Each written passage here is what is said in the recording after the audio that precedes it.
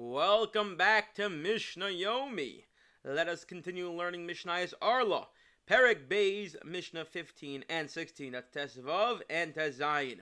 And yesterday we were discussing what happens when you have sourdough, a leavening agent. Call it yeast, whatever you want to call it. And it falls into chulin. And this yeast, half of it is truma, which is only permitted to a kohen, and half is klaya karam, which is forbidden to everyone. And each of these yeasts individually, these sourdoughs individually, i.e. the truma and the klaya karam, is not enough to leaven the bread. But together they join together, and together they cause the bread to rise.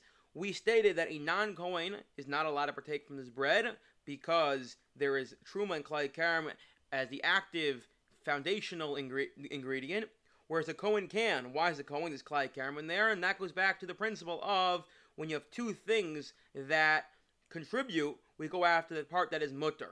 And since it's mutter for a kohen to eat truma, therefore it's all permitted, and Rabbi Shimon disagreed because he thinks one can only join together when they have the same name and the same isser. Our Mishnah picks up talking a very similar discussion. Tavla shel truma shel klaya karam shenafel b'kedera. You have spices of truma and klaya karam that fall into kedera.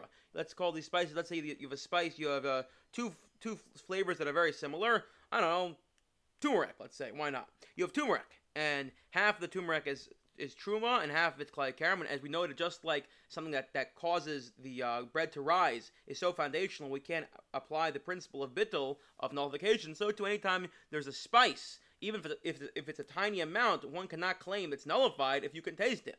So here you have this spice, half it's truma, half is klaya karam. Then it's tarafel tavlin, and together they can spice the food. In and of themselves, it would be batel, it would be nullified, you wouldn't taste it. But together they don't join together, and they do cause taste. Also, a non-kohen cannot eat from it because there's truma involved. Umutul kohen, but a kohen can have it because although there's klaya karam, it's klaya karam and truma together. And as we stated again, the principle is two things can join together, and we go after the thing as mutter. Rishon matel zarim l'kohen. Rishon permits it both to the non-kohen to the kohen because he says these two prohibitions of different names cannot combine. Mishnah Tazayin, again, is very similar. Halacha, just now we're moving into the world and the realm of kachim. And when it comes to kachim, karbanos one brings on his beach. There are various types of karbanos. Each of them have their own dinim. In Orlah is totally burnt on the mizbeach. All of it's offered kula Hashem. It goes to God. Other karbanos, part of it goes to the kohen and part of it goes to the mizbeach. And then there's the shlomim where it's makes shalom between everyone. A little bit for the kohen, a little for the owner, and a little bit to the mizbeach, to Hashem. Now, when you bring a carbon, there are certain things one can do to a carbon that will cause the carbon to be destroyed, to be puzzle.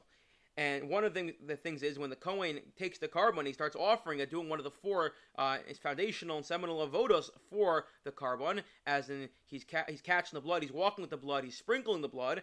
One of these four avodos. When he's doing those avodos, so if he has in mind that he's going to, let's say he had in mind that he was going to allow these carbonos to last beyond the time which is allotted for them to be, such as a shlomim has a day, 2 days and a night, and he goes, I'm going to leave this out for 2 weeks, a long time to keep meat out. But the point is, he intends on either bringing it where one's not allowed to bring it, or he has some sort of other intention that causes a psul in the carbon, an invalidation of the carbon. That is called pigul, and the carbon is invalid. Similarly, if someone leaves the meat beyond the time that's given to it, it's called noser. And these things are prohibited even to the kohen. So here's the case. You have a piece of kachim of meat that was a carbon. Vishal pigul, vishal noser. And it gets mixed up with pigul.